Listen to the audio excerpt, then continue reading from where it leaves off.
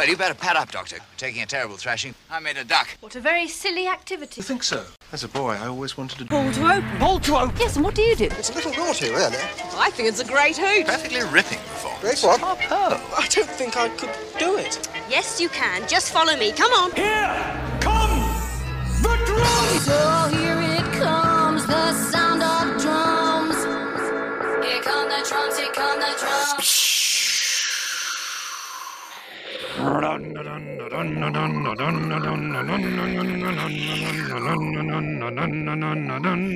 Hello and welcome to Pull to Open, an ongoing quest in podcast form to watch literally all of the TV show Doctor Who in entirely random order. My name's Chris Taylor.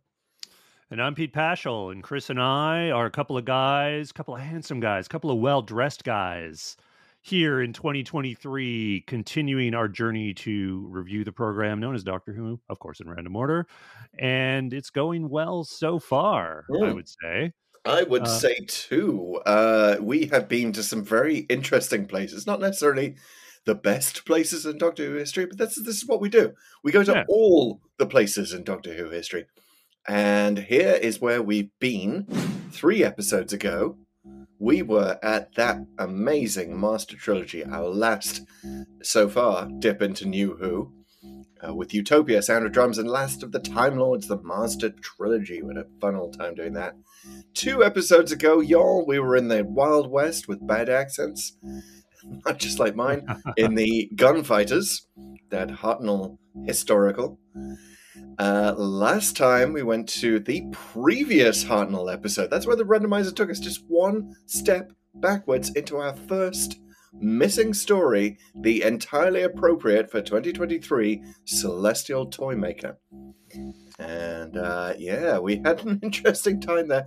Not necessarily as good a time as we might have expected, but an interesting time. It was like our first consecutive episodes, I guess, if you think about it. And I mean, consecutive by way of the randomizer. But I mean, if you think about time, is the fact that it progresses toward the future a real thing, or is that just our perception? Because arguably it goes backwards. I think the latest theory is that all of Doctor Who happens at once, and this is just our timey-wimey way of making sure it doesn't happen all at once, so we can perceive it all.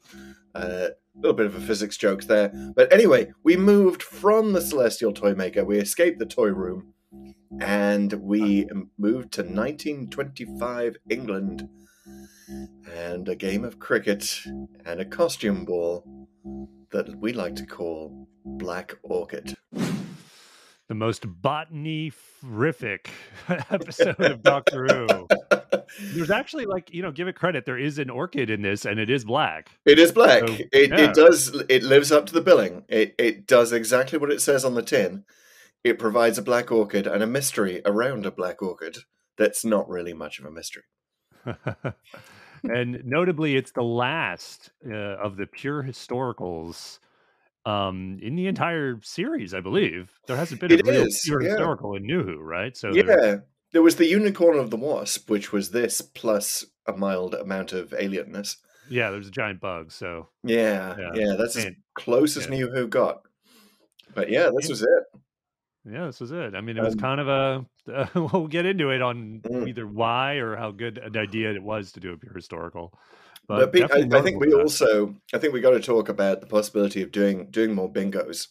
And maybe you and I can do a special episode where we divide up the bingos between us, because we're approaching a bingo on 2 episode classic stories. I know we are. We are. Is there only one left? And I know we've been bad at. Well, there was how many episodes are in every story, but we've done this. We did the rescue. Mm-hmm. I think there's Edge of Destruction left, and Sontaran Experiment.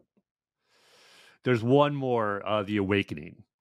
Another Jameson. So we're not as close as you think. So there's at least 3 more, right? Okay. So like you mentioned them, but The Awakening. I remember that one too. It has a big face in a wall. I gotta say, anything memorable. The other memorable thing about Black Orchid and the rescue, and the whole 2-episode nature of like classic stories, like it's that makes it a new Who story, right? So it's a nice and easy lift. So I had this gentle memory of doing the rescue because it was so sort of inoffensive at 2 episodes. I feel like I'm going to have the same sort of gentle, nice memory of Black Orchid once it fades into the rearview mirror. So. Well, I appreciate also that it's very friendly to our schedules of figuring out how to sort of watch and research during the week.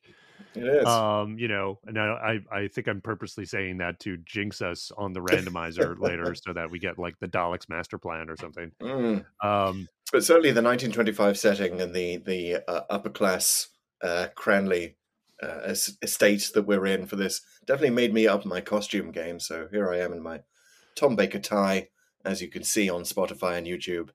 I'm ready. It's a smaller meal when you do the 2 episoders, but this one's definitely sort of a 5-star restaurant meal that leaves you wanting for more, but you're kind of glad you dine there just because for the experience. Indeed. Yeah. And what an experience! Is it also the last of the doppelgangers? That's what I want to know. Oh yeah, so many doppelgangers. Question. I don't. Think so. Might be. I don't know. Someone tell us if it's not. But we'll get to it. We're going to go talk about Black Orchid in a few minutes. But first, of course, listeners, we're going to enter the Pull to Open feedback loop, as we always do. And of course, the first thing I must remind everyone when I get into the loop is we adore listeners who leave reviews. Reviews are amazing. They're great for podcasts. They really help the show. If you go to the Apple Podcasts app and leave a review, you could do that right now. Just pause the playback.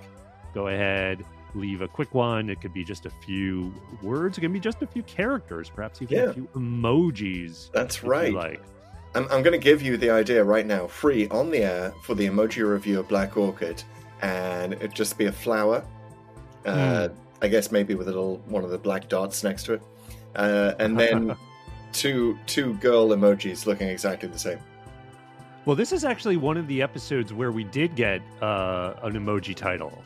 This is a while back. We did. Oh my goodness! Yeah, it's a longtime friend of the pod, Bob Gibley, and it's almost like you could sort of pick and choose. He gave a series of emojis, and so you're dead on the black, or like already you got the black dot and the flower, so that's enough. But there's also a cricket bat emoji. Oh. There's a cookie emoji and a cupcake emoji and a glass of wine emoji, and I think all of that is to emphasize there's a lot of eating and drinking in this episode, and it's generally festive. So I was going to say, is he just like typing out everything that Adric ate at the buffet? I think that would be a very long emoji title. Yeah, they did indeed. The story's kind of famous for Adric eating a lot. Anyway, speaking of eating a lot, we will eat a lot of your reviews. Yeah. If you leave them, we will eat as many emoji reviews as you take it. Even if you want to leave your own Black Orchid review, we'll add that to the codex. Do it.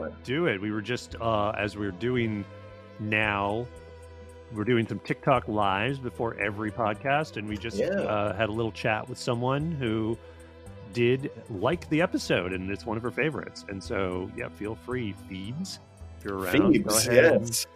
Get us some, leave us a review and tell us what you thought of Black Orchid in that review. And thank you, Phoebes, for joining, for being the first listener to join the actual live.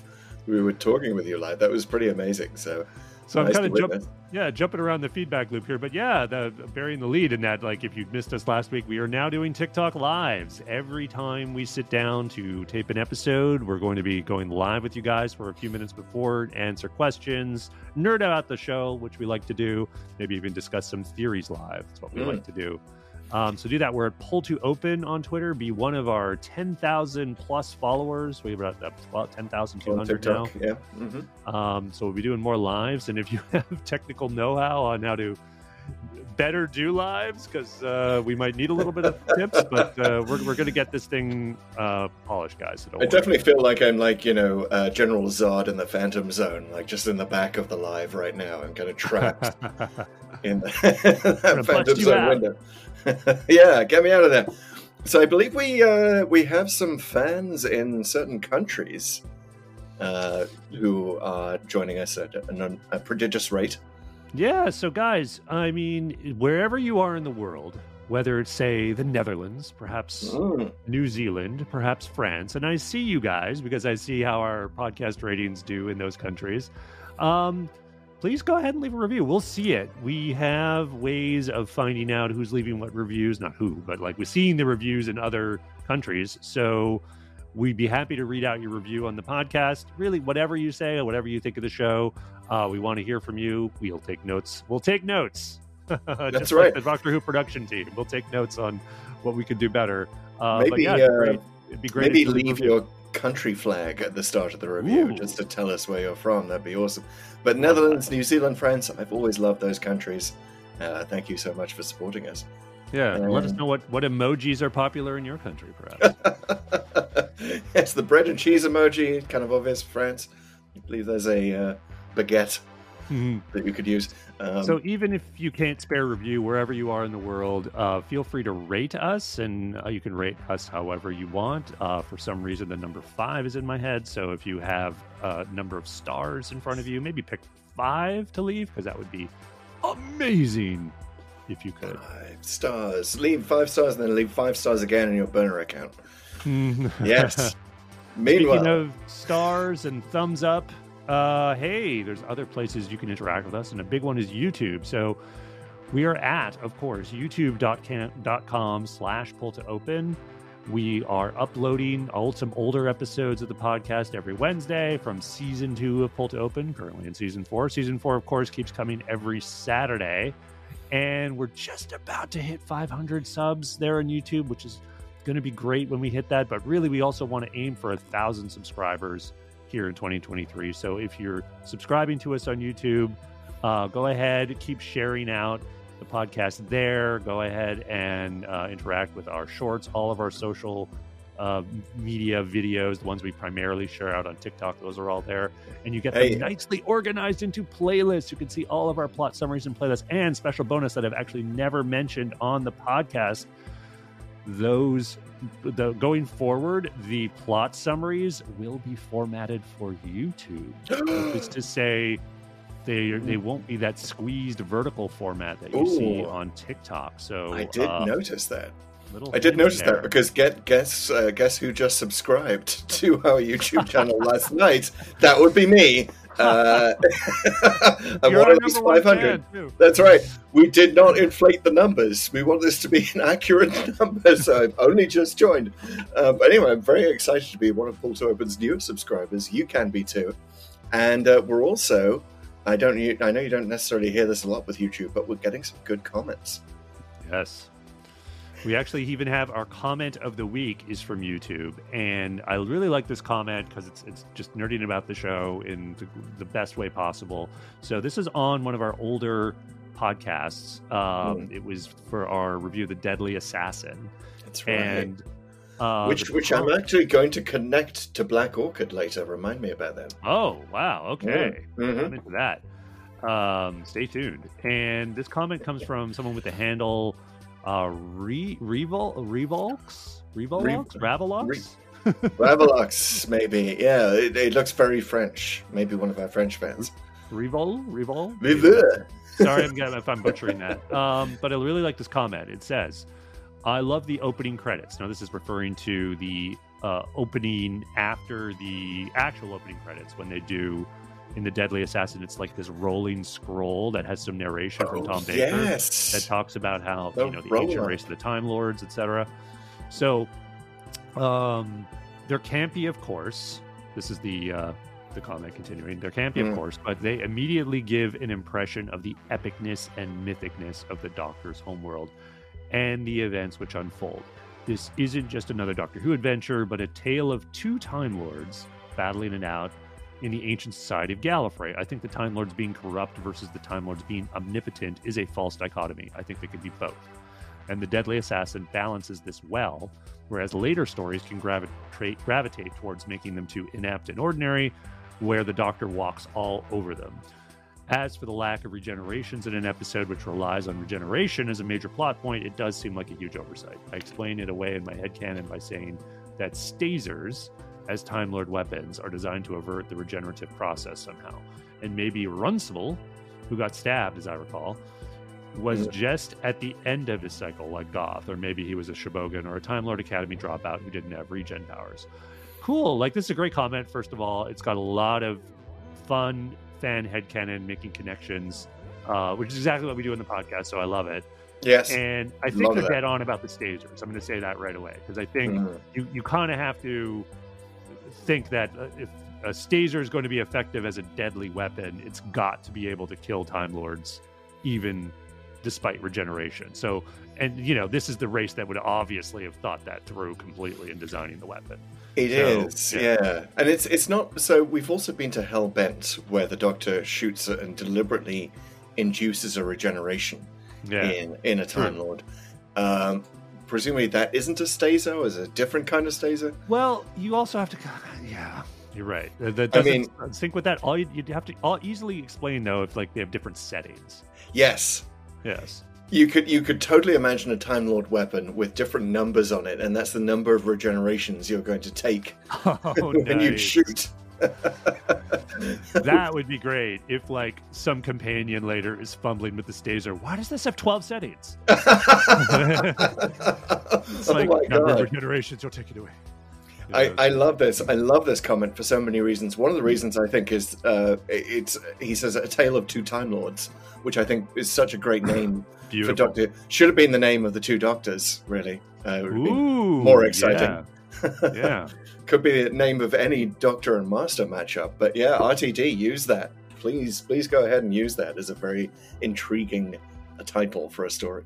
The last little bit here about Runcible touches on something. I don't know if it's correct, because Runcible and the Doctor were apparently in the same class. Right. But it brings up something that has never been fully explored, which is that I believe the assumption is all Time Lords are Gallifreyan, but not all Gallifreyans are Time Lords. So where the line is has always been super gray. Like, is it? Are they mostly Time Lords? Is it just the elite class, which I think is a bit of the default view? But if you think about it, rarely do we see people from Gallifrey not regenerating, notwithstanding the stuff that he mentions here, right, in the classic series. So I kind of like that this is still a bit mysterious, but I also, partly because I think it's just something that they could flesh out, when they want to. Yeah. Well, you got to think about it. So the Doctor is like 4 regenerations in when he re-meets Runcible, who also somehow recognizes him. We talked about that during the Deadly Assassin. And maybe it's just like, maybe Runcible has kind of burned through his regenerations.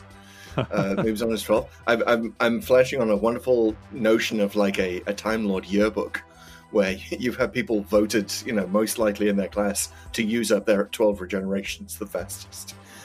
maybe that's what Runcible did. You live large, live fast, die hard. Exactly. Well, if you think about like a Time Lord society, they must have access to all the hard drugs in the universe. So if you want to live hard as a Time Lord, you certainly can. And Runcible is a Time Lord journalist, so he's clearly a glutton for punishment. Right. Maybe in his younger days, he was like Hunter S. Thompson and just exactly. running around. Staying on Scarrow and so journalists. Oh my god! Now I really want to see Runcible as Hunter S. Thompson. Please, RTD, make that happen. Oh my god! Yeah, that would be such. He's doing so many deep cuts for the Hartnell fans at the moment. Let's do a deep cut for the Deadly Assassin fans, especially because he's got the diamond logo. I mean, it's, basically an invitation. Yeah. Anyway, great comment. Love the discussion. Keep it coming, everybody on YouTube, TikTok, and the other social platforms. Of course, we're also on Twitter and Instagram at Pull2Open63. Closing out the loop.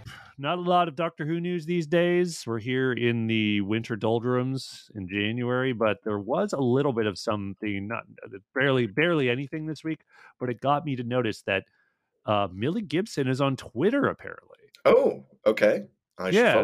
Millie Gibson, as fans know, is the new companion. She has yet to appear on screen, but she's been cast. as Ruby Sunday. That's her character's name. She's going to be accompanying Ncuti Gatwa in the TARDIS when it returns for season 14 after the specials.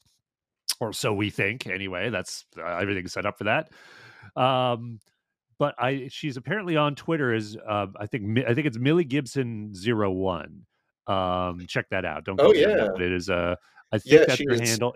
It's not a blue check official. mark. She's not a blue check mark. Thing, but does that even mean anything, right? Because that's Twitter blue now, right? Like there's the other check mark. So I'm taking it to because she was cited in a Radio Times article. Yes. And quoted at a tweet, I'm going to take that to be Radio Times is decent. I mean, I think that's confirmation probably that she's on Twitter. So follow her on Twitter, and she apparently thinks in a tweet that Matt Smith was hot.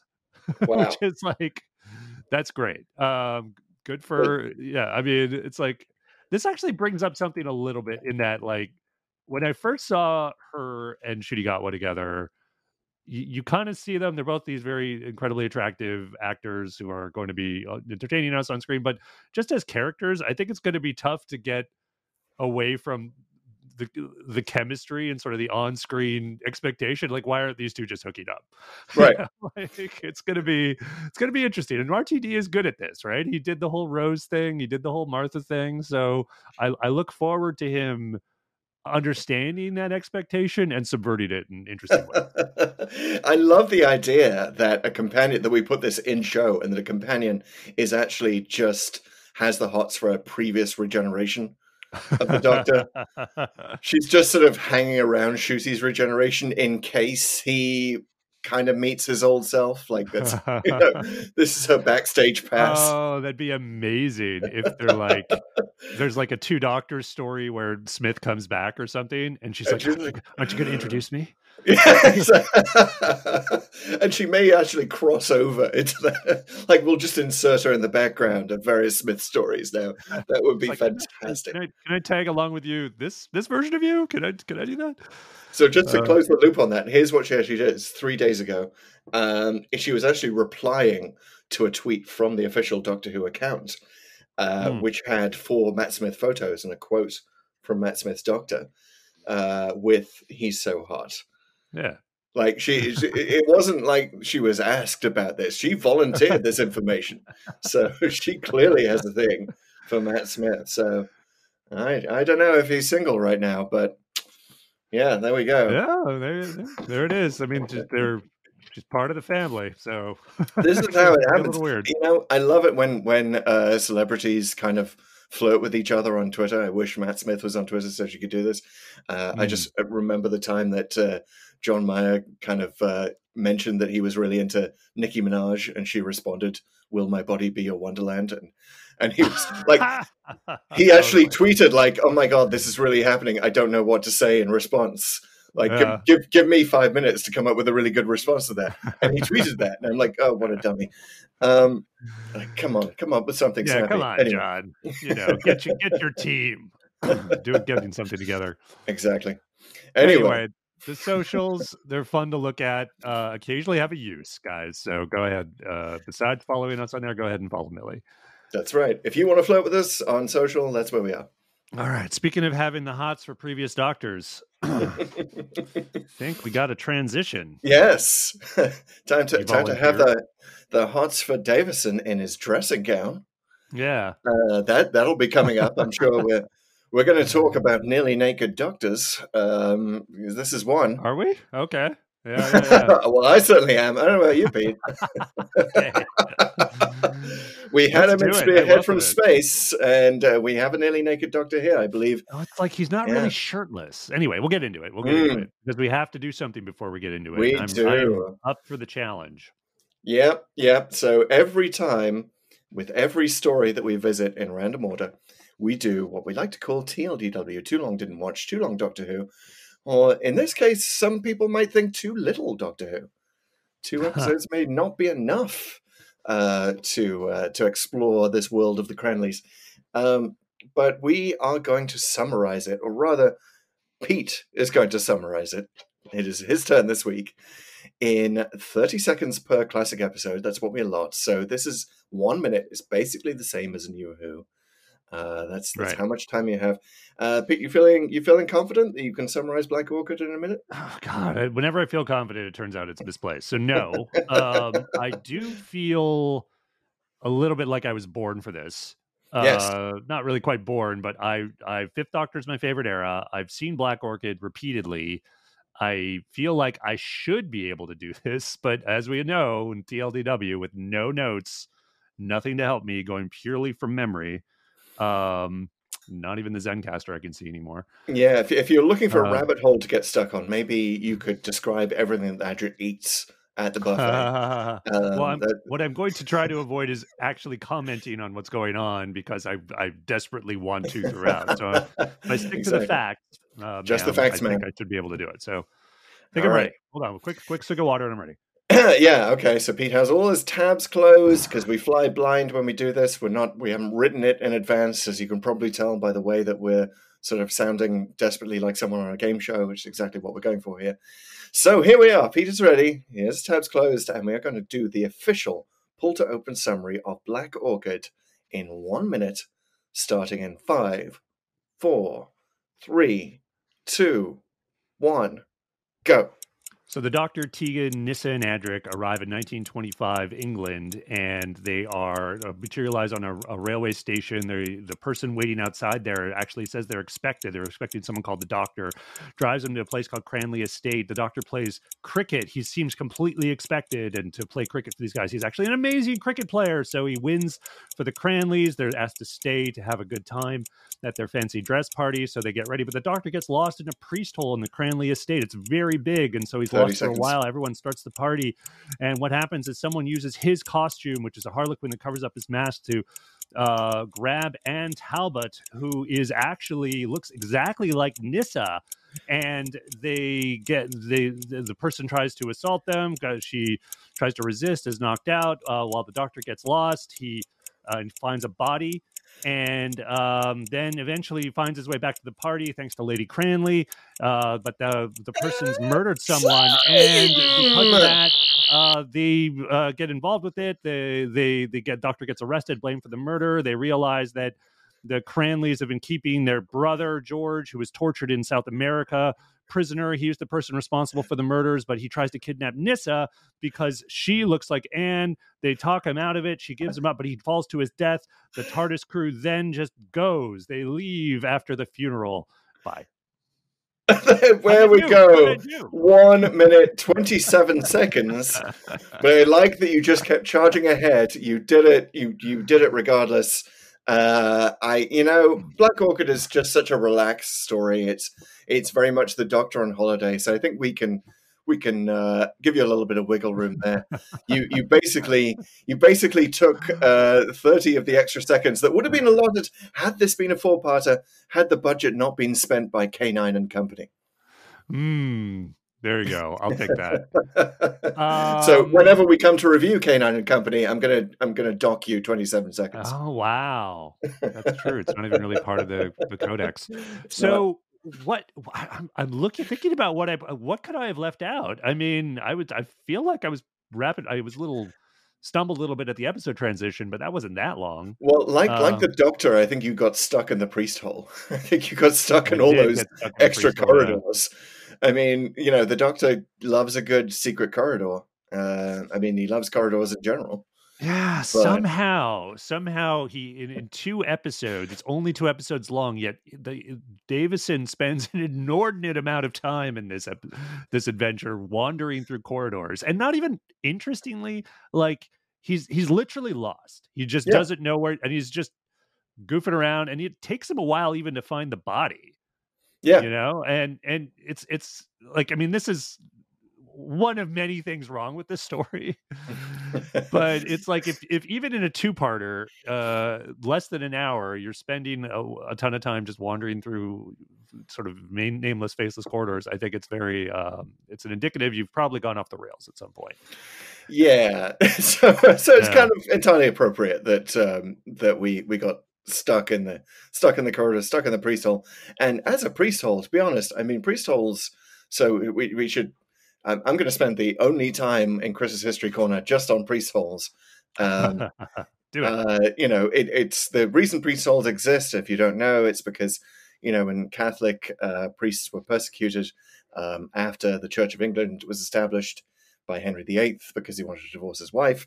Catholicism became not the religion of the land. So Catholic priests who actually practiced had to be hidden, often in these so-called priest halls in estates and big country houses and that sort of thing. But they weren't sort of lavishly. They were halls, right? It was not like whole corridors of rooms, towers even. Yeah, exactly. They did say, yeah, they had to sort of qualify that, even though it doesn't make a ton of sense. In that, at least they acknowledge it, right? They say, well, it's larger than your average priest hall, and she talks about, like our ancestors were incredibly generous, and basically people from the clergy would come there from all over the country, which is like, all right, yeah, I guess that's why you have a bunch of secret doors. You could have just said it's Hogwarts. Yeah, it's weird. Lady Cranley makes it a point of pride, and I wonder if she kind of knows that the Doctor is a time traveler, and is like, should you choose to visit the same estate in, say, the 17th century, like you went back for the visitation recently, should you go back there? Come visit our priest hall. You will see how good we were to the Catholic priests. Yeah, well, at least I didn't get trapped in that rabbit hole of the references that this season makes constantly to other adventure, the previous adventure, the next adventure. Right. Like they do mention that in the opener where they're in the TARDIS, and it's like, considering what we've just done to London, so immediately follows the visitation. And Tegan makes the point that, like, hey, I've said off screen now that I just want to stay, because the visitation at the very beginning of that episode, she was very intent on going home again. So that's like clearly a decision was made. Like, okay, we can't just keep having Tegan whine and complain about not being home. Let's have her actually part of the crew, which is especially with a visit to Heathrow coming up after Earthshock. And that is very interesting from a pull to open perspective, that we've now visited both sides of Earthshock, right? So yeah, we've bookended Earthshock. Like, it keeps missing the target. It's a target, and we've referenced Earthshock a lot, obviously, because it's the Cybermen and the Adrix. Spoiler alert: Adric dies in it. Yeah. Check out our Face. I think that's it. It's our Face the Raven podcast that is Scoop's randomizer. It's like, let's not do that again. In terms of companion deaths. Yeah, so. the randomizer had to go almost immediately to Hell Bent, didn't it? Just to reassure itself that Clara would live on. Right.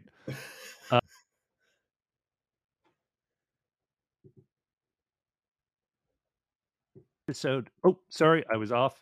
Let's talk about Black Orchid here. It's a very weird episode. It is. For a lot of reasons. Not just because it's a historical, but it's, I don't mean weird bad. It is weird bad in some ways, but it's weird good in that it is a rare thing to have the Doctor expected, which I think is it works. One of the things that works really well about it, because they materialize on the platform, the guy sees them, and you assume it's mistaken identity, and it turns out it is. But it's like that line, "You are the Doctor."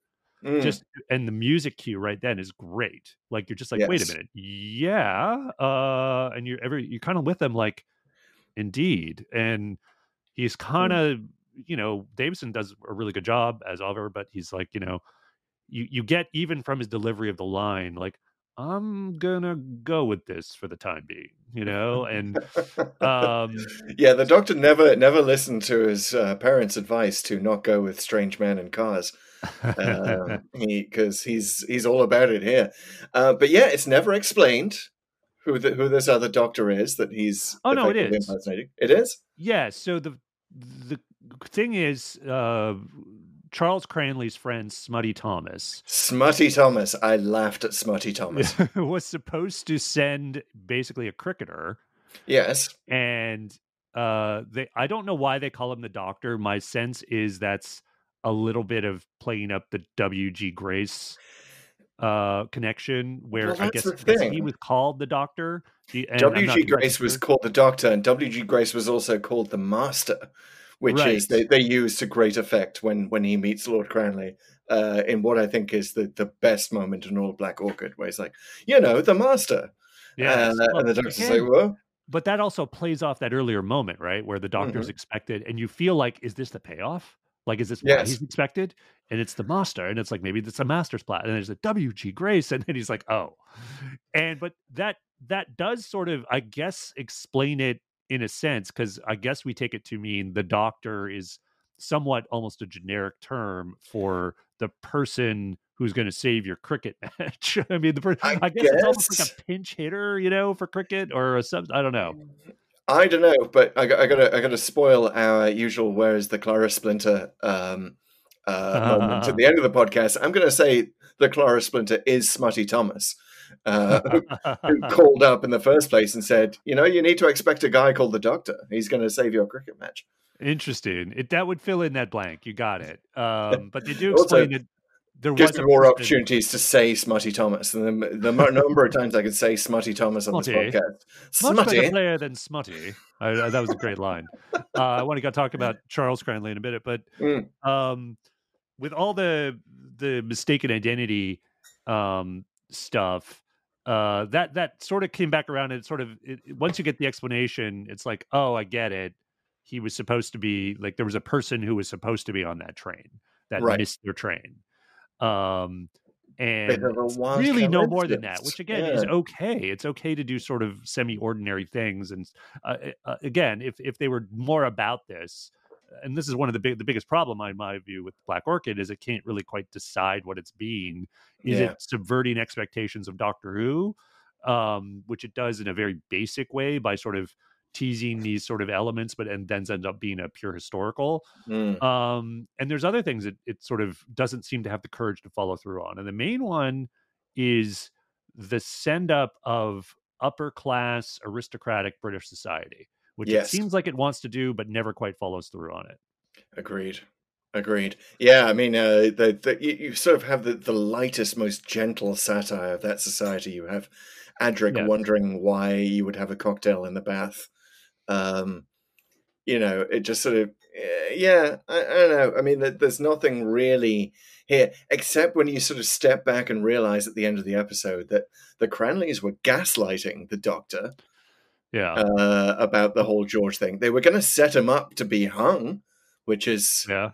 to be hanged. Sorry. I Yeah, no, got what it's you not meant. good. Yeah, thank you. Yeah, going back to the dressing gown now. Well, to No, your point, I mean, take a step back. The Cranleys are pretty despicable people. they're assholes. They're absolute assholes. Selling out not only just leaving the Doctor to hang out to dry, Yeah. but just how they've treated George this entire time. Yeah.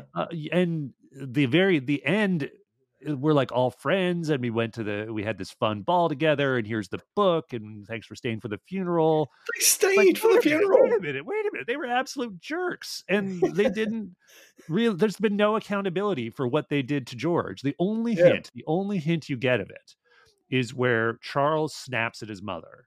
You feel like he doesn't like what they've been doing to George, and he's finally saying something about it. It's just a hint, though. It never blows up into a full-on conflict.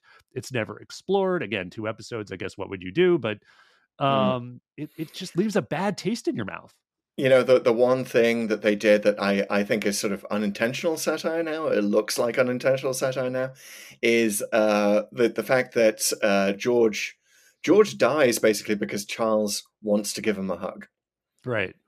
And and he sort of takes a step back and he falls off the roof. And that to me seems to be the most English death ever.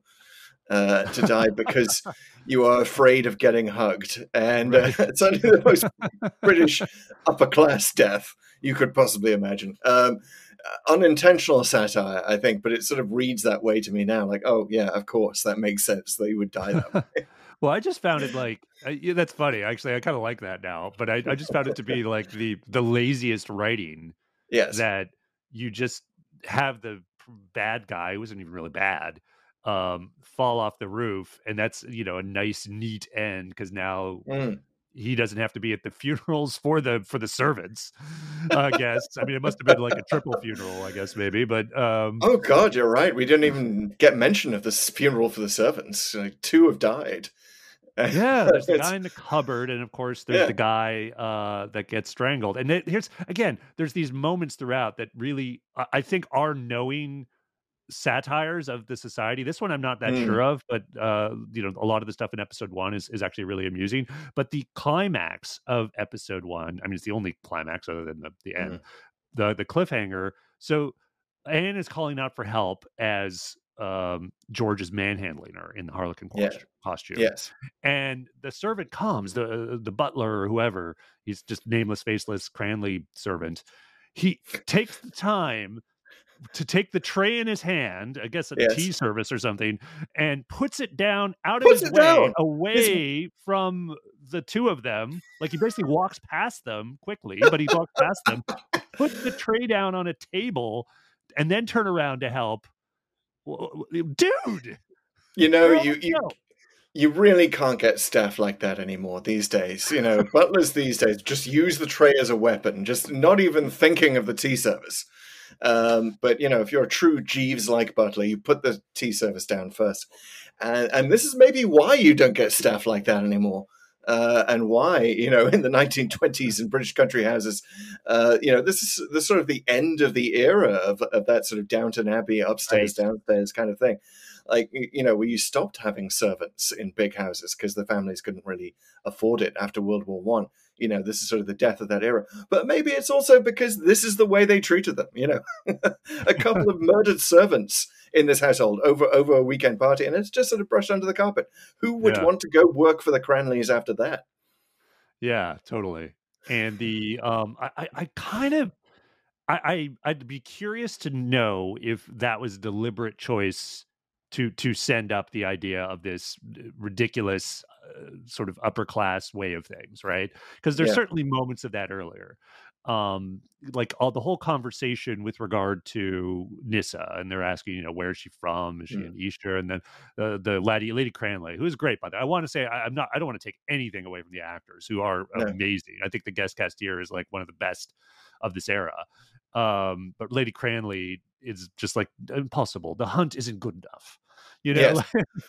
They're also doing something which is so British and upper class here, which is sort of struggling through the cold, as it was very cold during those costume ball scenes, and they're outside in the freezing cold and occasional rain. Wind. Like, everyone's hair is flapping like crazy, but they're just sort of carrying on. It's very British, stiff upper lip. Keep calm and continue the costume party. Yeah, I listened to the commentary, which was actually just the main cast, which was actually kind of nice, because it really spoke to how much fun I think they had filming this, even though they acknowledge it's not the greatest story. And there's something I never noticed, which was that it's clearly has rained outside. Like you look at the pavement in some of the scenes, you could see the reflection of the background in it. Which I'd never quite noticed before. I'd certainly noticed it was a bit overcast and wind. I mean, it's England, but exactly. Maybe we just have to continue the party, continue the buffet. Only stop it if any servants are killed. Right. Only really if they're not in a closet. Exactly. And it's okay. Keep them in the closet. Don't trouble the guests. Like, some of this stuff is just incomprehensible, and even less comprehensible. The doctor just goes along with it. Like, it's like he finds the body in the cupboard, alerts Lady Cranley.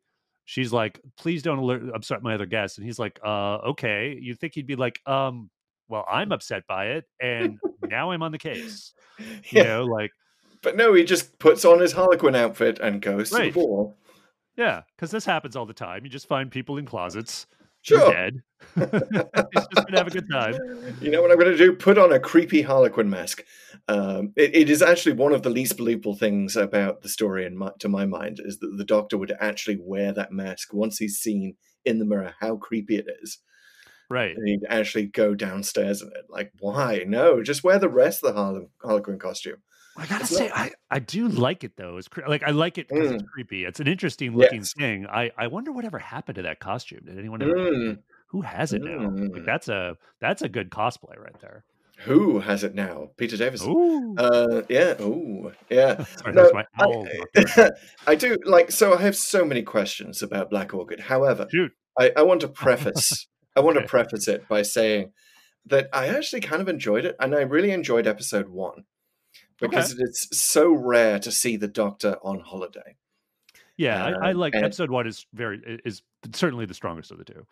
it's like what you always want for the TARDIS team is for them to just have a nice time. Like so much of Doctor Who is about foiling their nice time. You know, they go to that crystal planet for midnight, and Doctor takes a tour, and of course something's going to happen. You know, to the point where you got to wonder why the Doctor doesn't have PTSD with all these things that happen when he's just trying to have a nice vacation. But we've been to a lot of Doctor Vacation episodes. Obviously, the randomizer loves them. Like, you know, he Androids of Tara, where he just wants to go fishing. The Gunfighters, where the Doctor on holiday meets Doc Holliday. We had that recently, and there have been a bunch of that. You know, and I really like it. He never made it to Florana with Sarah. Come to think of it, then this is right at the beginning of Death to the Daleks. So, what's the name of the planet that Davison's trying to get to, and he only gets there? It's the Eye of Orion. Eye of Orion, yes. Yes, for 5 Doctors. Yeah, so Davison's whole thing is like, I'm trying to get you for an entire season to this nice holiday planet that looks just like a grey, wet, wintry day in Britain. Oddly enough. Yeah, but to your point, it's great to see them having fun and getting a chance to have fun and sort of be themselves a little bit. And Tegan especially. I mean, Tegan really is the breakout star in terms of having fun here. You know, she's so into the Charleston. She is flirting it up like crazy with Lord Cranley. Sir Robert. So, yes. Yeah, Sir Robert. Like, that's a good moment where Tegan... it's kind of subtle. I mean, but it's definitely there where they're like, she's, you know, it's fancy dress, right? Well, we don't have any costumes. And Sir Robert speaks up. It's like, I was just thinking how charming yours was. And she gives him the, wow, could you buy me a drink, stranger smile? That is like, oh, this is cool. Yeah. And she doesn't dance with anyone else. You know, she's either solo Charlestoning or she's dancing with Sir Robert. So, yeah, definitely. If it hadn't been interrupted by the unfortunate murder and the revelation of the whole gaslighting about their dead son, maybe. If only. Well, I do like that. Like, I got to say, the guest cast is great. I mean, Sir Robert, you like him. He's obviously very competent. He's, you know, as a cop, technically he's like the constable or something, but he's clearly been probably all his life been surrounded by sort of this upper class people and is now one of them. But then he gets very competent the moment there's a murder. Like he sort of goes into cop mode and it's nice. It's like, it's a good thing that it's not quite a switch flipping, but it is like, okay, I'm not dancing with Tegan anymore. Like something serious has happened. So like he takes off the wig just to emphasize how serious this is. Yeah, exactly. Yeah. But speaking of the guest cast having fun, I mean, obviously Sarah Sutton has fun and she gets to play 2 roles. Adric has fun deliberately with the buffet. Apparently, this was Matthew Waterhouse wasn't good at the dancing, so he suggested Adric should just be at the buffet. And this is sort of famous in kind of Doctor Who circles. A lot of people like to poke fun at how much Adric is eating at the buffet. And I've got to say, I mean, this is the guy's last meal. Come on. Right, yeah, pretty much. Come on. Because... let him eat as much as he wants at the buffet. Come on, don't fat shame. Don't Adric shame. Don't buffet shame. Like Earthshock, it's never explicit, so you could make up headcanon to explain that it doesn't come immediately after Black Orchid, but there is an implication because the Doctor hands Adric the book that he's just finished reading. And, you know, it's implied, I think, that it follows right after, even though you could argue, well, maybe they had a billion adventures and then he finally got around to reading it. Right. So either way, but yes, it's more likely this could be his last meal. Yeah. Here's the thing, like my kids, I watched this with my kids. My daughter, who she really liked that. I think this really got her to like Adric more because of the appetite, because he likes to eat, because she likes to eat. She was like, that's exactly what I would do if I was at a party. So, and it's like, yeah, you know, I've certainly in my share of like being invited to free parties, and you know, we're both journalists and members of the press, and you get like you know, it's like, hey, yeah, like the ones where they actually serve up good food are kind of memorable for that reason. Sometimes Yeah. I will always remember the release of the BlackBerry smartphone. I think it was called like the Z10 or something. I think in 2013, 2014, that era, because they went all out on the food. Like the Yes. food was like 5-star New York food. Nice. So yeah, loading up. Me and Adric, I could completely relate. Totally. I mean, everyone gets to have fun of the recurring cast in this, and none less than Peter Davison, who was actually a good cricket player in real life. Yeah. And this is, it definitely calls to mind The Lodger, and that Matt Smith being very good at football. I do have to wonder if, does each regeneration have a particular sport that they're into? I know. Do these skills carry over? Was Colin Baker also a good cricketer because he still had Peter Davison's skills, or how does this work? Could you argue Venusian karate is the equivalent of a sport? Kind of. Yeah, because it's like I'm sure there's a pan-galactic Olympic games where Venusian karate is practiced. I love it. And doesn't Capaldi also say that he's good at that? So obviously that has transferred over from his poetry regeneration.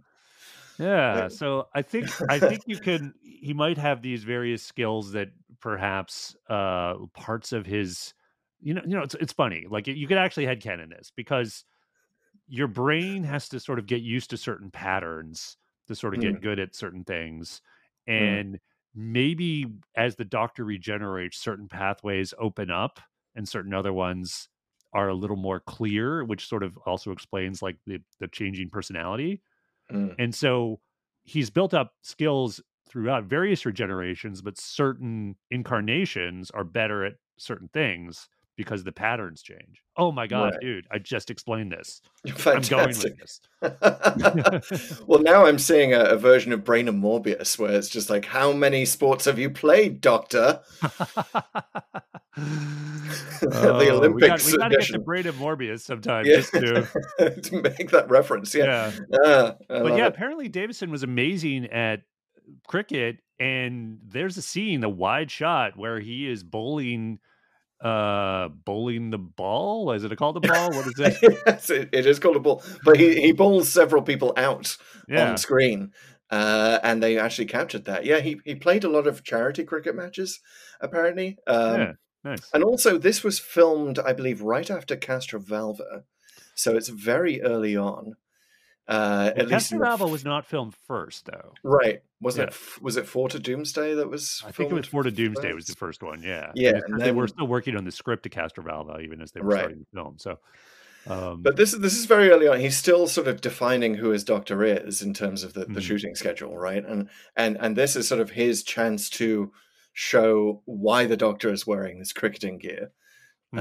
So I feel like a lot of it is he's investing the Doctor with that side of his personality very early on. But yeah, he bowls a few wickets. He's not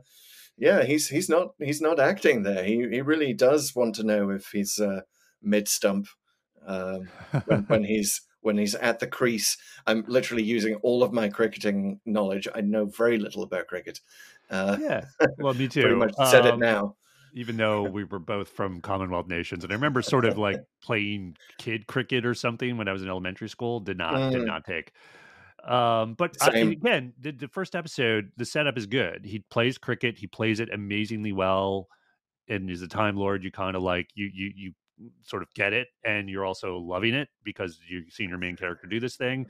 It has some very good comedic moments. Leads to anyway with Tegan and Nissa and Adric. Nissa and Adric just completely flummoxed, fish out of water, two fish out of water, staring at each other and wondering what's going on. With Tegan there, full on embracing this environment she's in. Again, like you said, she's the breakout star. Like episode 1, strong, so far so good. And it explains, it explains Tegan's into cricket.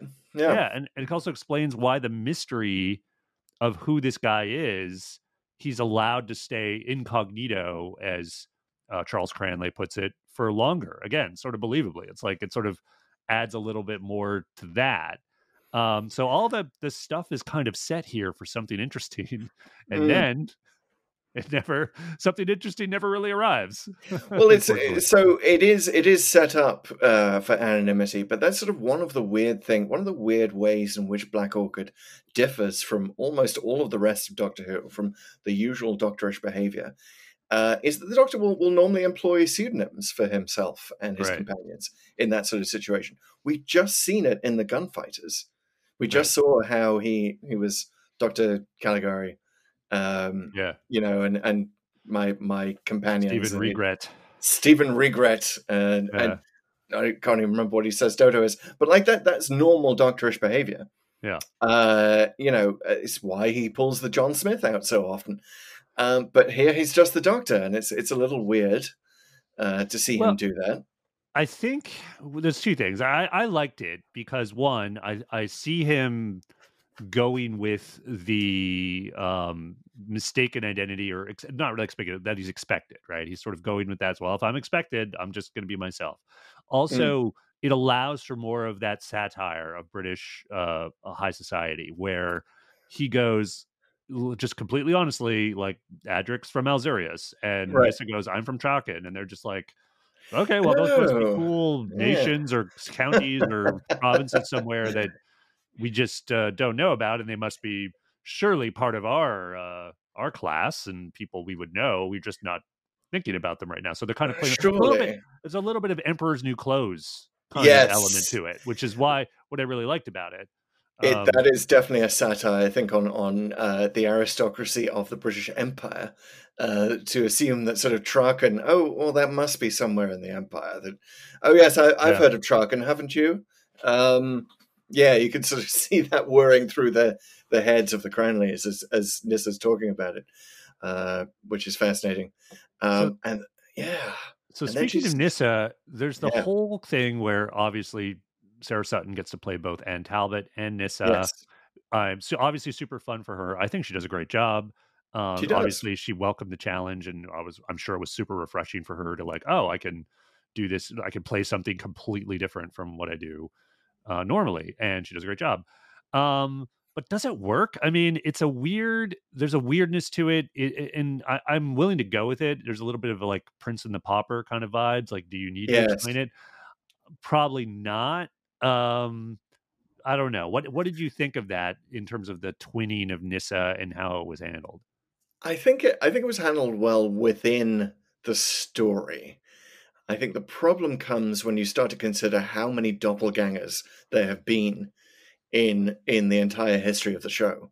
Like, so many characters have had doppelgangers. Well, the Doctor especially. You had, like, the Massacre, right? Yes. There's the Abbot there. Yes. You had the Salamander. The enemy of the world. Yeah. Yeah, exactly. So how many doppelgangers have you had, Doctor? Meglos for Meglos. Doctor. Good deep cut reference, like it. Yeah, so it's a trope that the show returns to over and over. And then the following season, Arc of Infinity, where Omega becomes. I don't know. I don't want to spoil it for you if you haven't seen it. I have long time ago, and Arc of Infinity. I think you're going to reference Colin Baker in there, but yeah. Yeah, well, there's that too, I guess. Yeah, so thinking about that, and that, the whole thing they did with Capaldi later. Well, we'll get to it when we get to it. But, right. Him and Matt Smith in one of his Cybermen episodes, the Neil Gaiman one. Nightmare in Silver. There are two Matt Smiths. Like, it's such a common thing, and so it's kind of weird to have this, especially after coming from the Gunfighters, the Doctor being mistaken for Doc Holliday. Like, it seems like they're leaning a bit too much on that trope without explaining it. Yeah. Like, did the TARDIS bring them here because Anne Talbot looks just like Nissa, and if so, why? Like, it just seems too wild a coincidence. I know. Like I say, I don't necessarily think it needs an explanation, but it is sort of in the back of your head the whole time, and it's obviously just contrived to do a number of things for the story. I will say one of the things it does allow is probably, I think, maybe the funniest line in the whole thing, where Nissa is aghast at the plate that Adric has full of food. Yes. And he calls him a pig to his face. And he goes, "You can only be Nissa." Exactly. Like, That it was almost worth it just for that joke. I love yeah. that. I love that sort of that kind of sibling rivalry that Nissa and Adric has never been better displayed than here. They kind of have this sort of they're kind of childish in their own ways, because Yeah. their own pasts and cultures, and I like their interaction here. You It could worked say for me. it's yeah, you could say it's sibling rivalry, or Yeah. you could say it's boyfriend girlfriend. Ooh, You yeah, you know, could, like you that's the thing could. because if you have the look, you look at the look that Adric gives her when she starts doing the Hmm. Charleston. Yes, Um, that is the look of love, my friend. Like he and is just like Adric so taken with her. Adric does not know how to dance, and we all know what dancing symbolizes in Doctor Who. We know this from the Doctor dances. So Adric does not know how to dance. People take that as you will. Oh, That's why he and Nissa never quite managed to get it on before Earthshock. So, oh, poor Adric. The guy died without knowing how to did he though? dance. Oh, we could read into it what we want to read into it, but yeah. Again, lots of good stuff here, even in episode 2, because I believe that happens in episode 2 Mm. of But I will say, just to close the loop oh on no, it is the episode 1. the Nissa and Anne thing, I Yes. did actually believe it was very good work for the show at the time. Like, there's not a lot of they didn't have to CGI her in or CSO her in or however they did in those days. The stand-in for Nissa was very good, even though apparently Mhm. they had some trouble finding someone who had her build and height. Okay. It was a very difficult thing to find, but I totally believed it that they were both there in the scene, Yeah, they did a right? great job. The edit looks Yeah. perfect. I mean, I suspect, and I'm not sure, there might have been a remastering at some point prior to the DVD release. Mm. Because I had this vague recollection on when I taped it on VHS that you could kind of see the line down the middle somewhere. But maybe that's just me remembering like the Parent Trap or something. I could be, but yeah, like looking at the DVD or the Blu-ray, it looks great. They're totally fine. And with the masks, I mean, it's a nice little sort of fancy dress outfit where they can sort of hide someone's mask or someone's face with the mask. So it totally works when one's in the background dancing and the other one, it's like in the scene with Adric. So yeah, they did a great job. I love So it. I love that they're sort of instantly thick as thieves, right? They've gone off and decided to do this. They've decided to completely fool everyone, which is a mhm, nice thing to do when you encounter your doppelganger. Like, you don't see this level of fun with a doppelganger in any of the other Who episodes where they feature, and indeed much of doppelganger media right. in general. Usually it's a But nemesis yeah, or someone from a parallel dimension or exactly. does not have your best interests at heart. What speaking It's of nice thick of to have a thieves, BFF. Yeah. Hmm. I really like the BFF. A little bit of exploration between Tegan and Nissa. So they Mm. have a moment where they're getting ready for the party, and Tegan shows at the Charleston, and it's just a nice, friendly moment. Like again, like to your point, this holiday that they're on, and they're just kind of allowed to be themselves and share a little bit about their backgrounds. That was really nice. It added to sort of the depth of that relationship, and you really believe, like, yeah, Tegan and Nissa, they're basically sisters on the TARDIS, and they just have this great friendship that keeps going. And that there's a bit I remember at the end of Arc of Infinity where she's just super happy and thrilled that Tegan's back, and of course Mm. because she gets her best friend back, and Aw. yeah, Yeah, and they Nissa earn it. Basically, really they're earning it through moments like this. she really loves her TARDIS crew. But something else we find out about Nissa in the story is that she doesn't like trains. She thinks they're really stupid. Um, Silly, a but very the silly activity. Very silly. But the Doctor does. And Right. let's talk about this. This is Sure. going to be my Deadly Assassin connection. Okay. Because don't we see a steam train in the Matrix in the Deadly Assassin? Oh, I think we do, yeah. I And I believe think that's it one of those nearly things. runs over the Doctor or something. I think Nearly that was runs that was over the the thing. Doctor. And the Doctor tells us here that he wanted to drive steam trains as a boy. Now, Almost as good as the other line. Yeah, that was a funny line too. now this is just headcanon. You can headcanon this like crazy. And if you are a Doctor Who fan and a railway nerd and a train spotter, you're Mm. just, this is your episode. Like, I really almost want, like, we talked about the spin-off stories that RTD is doing. I kind of want more Gallifreyan railway stories. That's just Gallifrey is obviously a steam train society. We've never seen that in the show. This is what's being revealed here.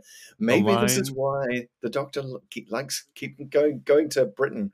In the glory age of steam trains. Well, yeah, you could add kind of a lot of this. I mean, maybe there's a line along the coastline of the continent of Wild Endeavor. And, you think about there's like you could read whatever you want to in various lines, but there's a bit. Remember, we did the Mysterious Planet. Yes. And there's a bit where the Sixth Doctor suggests maybe this isn't Earth and they just collected railway stations here. And maybe that's a thing they do on Gallifrey because, they don't just collect trains, they collect actual railway stations and oh my God. set up just the elaborate rail systems just for their amusement. Maybe that's a thing. I love that idea. Please, RTD, let us explore. Let us have the railway children, but on Gallifrey. Do something with that because, man, we're in the 21st century and the rail system really needs an upgrade in the US. We need to take rail systems more. We need to get more kids interested in them. So why not use Doctor Who for that? The headcanon is just waiting for from these few episodes. Let's do it. Let's do it. Let's also do a little more. You almost don't want to we've already just talked about things that we like about episode 1 and why it's been good for the cast. It almost feels bad to focus on episode 2 now and episode 2 does apart literally like a million different ways. And as I was prepping for the show, I was doing these notes and it was just bullet point after bullet point after bullet point on what makes no sense and it doesn't work. But one of the things I kind of want to get it out of the way, the things that really doesn't work, it's Dietar Latoni. I think that's his name. Latoni, yeah. Latoni. I keep thinking of like Indian. Yes, I keep thinking more of a sort of a French-Italian guy. Hey, Latoni. Yeah, so they describe him as an Indian. Again, I'm not a scholar of history or geography, but I think that's inaccurate. Well, I mean, Indian was sort of generally used for indigenous people of the Americas. So I think you can have a Brazilian Indian. It was, and I think in 1925, certainly less so today, but I mean, in 1925, you could certainly correct for that time. But he comes on, he has this lip that is sort of extended out. It's clearly a prosthetic on the actor. Which is kind of an issue because they talk about it's a lip, but it's so clearly a prosthetic. It was even when I was younger watching this, I was a little confused. Like, what's going on there? And it's so bad that they had to loop his dialogue onto his very few lines. He only has something like 2 lines, and it's so obvious. Like it sounds like he's radioing in to Lady Cranley. Even though he's standing right there. He's literally phoning it in. Yeah. Well, he's phoning it in. Also, I think the character of Latoni is phoning it in because he's clearly not very good at restraining George. Oh, my God. He has one job, which is to make sure that George doesn't kill any of the staff or any of the guests. And he keeps failing at it. Like, he's just not very good at tying him to the bed, I guess. Well, it's also just not good at, keeping an eye on the guy who's just escaped and maybe don't lose yourself in a book with your back to him as soon as he's restrained, what? That was just the most weak sauce escape setup that I can't think of anything worse. It was really, really bad. So yeah, he's it's barely even explained why he's there. Like he's a member of the good tribe that came along and found George, I guess, after his tongue had been ripped out. Yeah. And after his face had been scarred, and he, I guess, decides that he's his servant for life now, or he's going to accompany him to England. Well, my guess, I mean, not to be cynical about it, but he probably prefers to live with the upper class English folks in England than maybe in wherever his tribe lives in South Yeah. America. That Well, a there's guess. one thing we know about Latoni is he likes books. So I think he's really just like George is. Maybe he writes on a piece of paper, "Come home with me. Help, take me back to my family. You can read all the books you want." And he's like, "Hey, I'm in. Sounds great." And then he's just totally focused on the books and barely learned. He should have really read a book on knots, how to tie knots, so he can restrain George.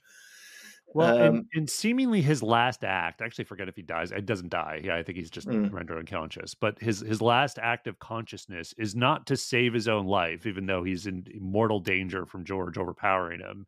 It's to hide the key.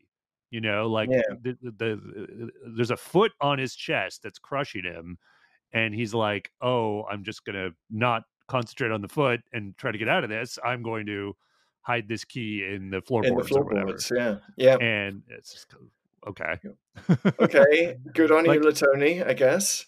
Like he's just walking atmosphere, obviously, and a plot device. There's virtually no character here, and But it's isn't sad. it also the case that Lady Cranley is trying to gaslight the Doctor or gaslight everyone about the existence of Latoni? The Doctor's like, there was an Indian chap with the lip, and Lady Cranley's like, what are you talking about? Yeah. She's like, what are you talking about? Which is weird, considering that we've seen Latoni attend the actual costume party. Right. He was right there. He was right there, and you're trying to gaslight us? Like, you don't think any of the guests would have noticed? Well, you also think that a guy on the job, the way Sir Robert is, would have noticed and said, "Well, wait a minute, I actually did see an Indian with a lip, because that's something you probably wouldn't miss if you're a cop and wonder what was going on." So that's weird, especially since he apparently lives there. So wouldn't they just think, "Oh yeah, it's Latoni"?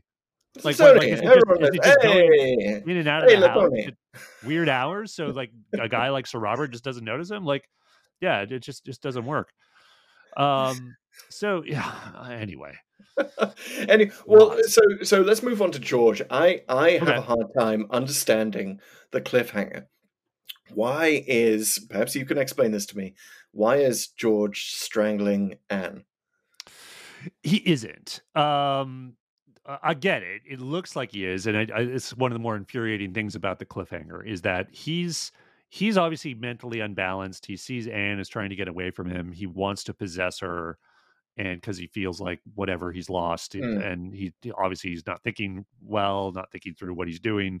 But he's not strangling her. It's only when she faints, and you see the hands close in, and he's just strangled the servant, and they're implying that he's about to strangle her. So what he's actually doing is he's just going to grab her, and he ends up putting her in his room, and which he gets out of like immediately, which is again like what the security in this place is just shocking. But what's infuriating is in the cut in episode 2, you don't see the hands anymore. And it's one of those things, we talked about this with regard to Mark of the Ronnie and others, where they do this different cut, and sometimes Planet of Giants. Yeah. Mm-hmm. I don't know why they didn't do the different cut, because it's like either you're scaring us or you're not, Right. But I don't think his goal isn't to kill her. His goal is to somehow possess her and take her away with him somewhere. It's Beauty and the Beast. It's like classic Beauty and the Beast stuff, which is like the original title for this story when it was pitched was The Beast. So like it's definitely wearing its origins on its sleeve. But also I'm actually thinking, I'm headcanoning this, and I think that a great resolution to that cliffhanger would be like he looks like he's going in to strangle her, but then the last minute he just like moves the strap aside to see that it has the it's like, it's Anne. Okay. Well, he doesn't. The whole thing is he doesn't know about Nyssa, right? Like he doesn't know that there's a literal doppelganger, a literal lookalike. Even if he has spotted the two dresses, so I think that's okay that because he does sort of check at the end there, right? Because he kind of pulls the strap aside. Does he? When he's on the roof? Okay. And I want to get to that in a minute. But George is mentally unwell, and it's again more of an indictment to the Cranleys how they're treating him, and they're just locking him away. Now, again, I think you could correct a little bit for the time, and that it's 1925. It's not like there was a lot of thorough mental health, help for people who were that way. And so I guess they just figured the best thing we can do is sort of lock them up. I guess I can sort of believe that, even though that I could sort of understand. I don't understand keeping it a secret, or at least not an open secret, so that just for safety purposes, like in that, like, he's got to be somewhere. Also, like, wouldn't it? Well, I guess it's a big house. Like, the stuff you would need to, feed and clothe. So yeah, I guess it would just be extra. But it's just not. I can't abide by that end where they're just like, whatever, like, we're all friends again. And why keep him in the house? I mean, we know certainly fans of the Crown will know that it was a fairly common thing for aristocratic families like the Windsors to take the problem relatives and just stick them in a sanatorium somewhere. That was very much the British way. So why even is he in the damn house? And also, like, speaking of revealing your evil plot, like when Tegan is looking at the Black Orchid, and Lady Cranley comes along and is like, "Oh yes, my son George found that, and he's no longer with us." Like, you didn't even need to say that. Yeah. Like, just make up a story about the Black Orchid. Why are you revealing that George even is a thing? Right. Wouldn't that be more dramatic to say it that way? Especially if you're going to run a gaslighting operation. Well, Tegan does bring up the that she's heard of George Cranley.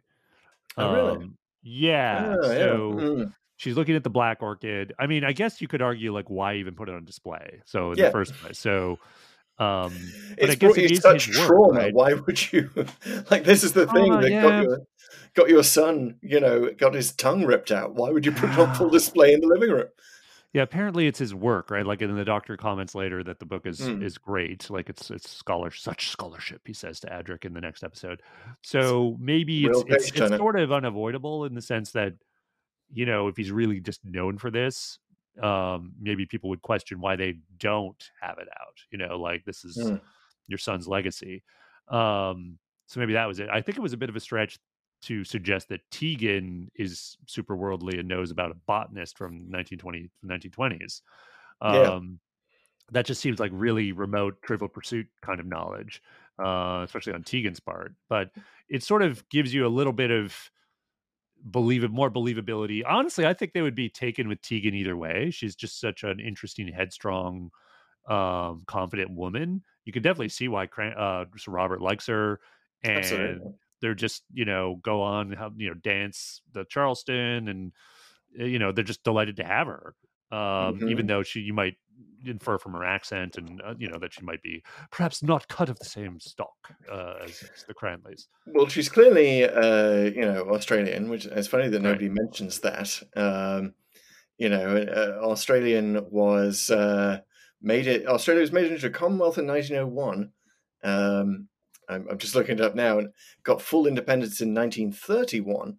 So, maybe have a bit of a discussion about Australia's place in the Commonwealth and Empire. That and might how be she came to be living in England. Exactly. How did you come to be here? And that could maybe be resolved by the reveal of the TARDIS. Speaking of which, should we get onto that? The other super weird thing about Black Orchid. Is it the only time that the Doctor ever sort of explains, like, gets out of a pickle by taking the locals into the TARDIS? Might not be the only time, but it definitely sticks out like a crazy sore thumb among Doctor Who canon. My kids noticed this too. Like, is that something he should do? I mean, and it also, just the way it's played once he does it is very odd. Like, I mean, the cops are strangely very calm about it. And it's not actually an alibi. Having a time machine is not an alibi to a crime. So it's weird that it sort of exonerates the Doctor. It sort of does, but to Sir Robert's credit, he does say that. Like, he basically says, well, in this sense, you're forgiven. Yeah. And he's like, in this sense? And he's like, well, there's still a murder to be explained. Like, you're still a suspect, as powerful as you may be with this time machine. So, and then what I did also like that he uses the TARDIS to go back to Cranley Manor, and again, one, boosting his credibility, but also like, yeah, just use the TARDIS. Like, why do that more, please? Yeah. Quick short hop. Boom. A quick short hop. I mean, it's sort of a public transit service here. But also, it is weird given that he explicitly could not pilot the TARDIS at the start of the episode. Right. Right. It lands him in 1925 England, and he even admonishes the TARDIS, like, what is it, old girl? Why are you so obsessed with England? I can headcanon that though, because he's doing a short hop in the same time zone, which I think is a different set of variables than trying to get somewhere in time and space. So yes, the TARDIS is always unreliable, but you can kind of, figure out in your head why it's a little more reliable at certain times. It's not perfect.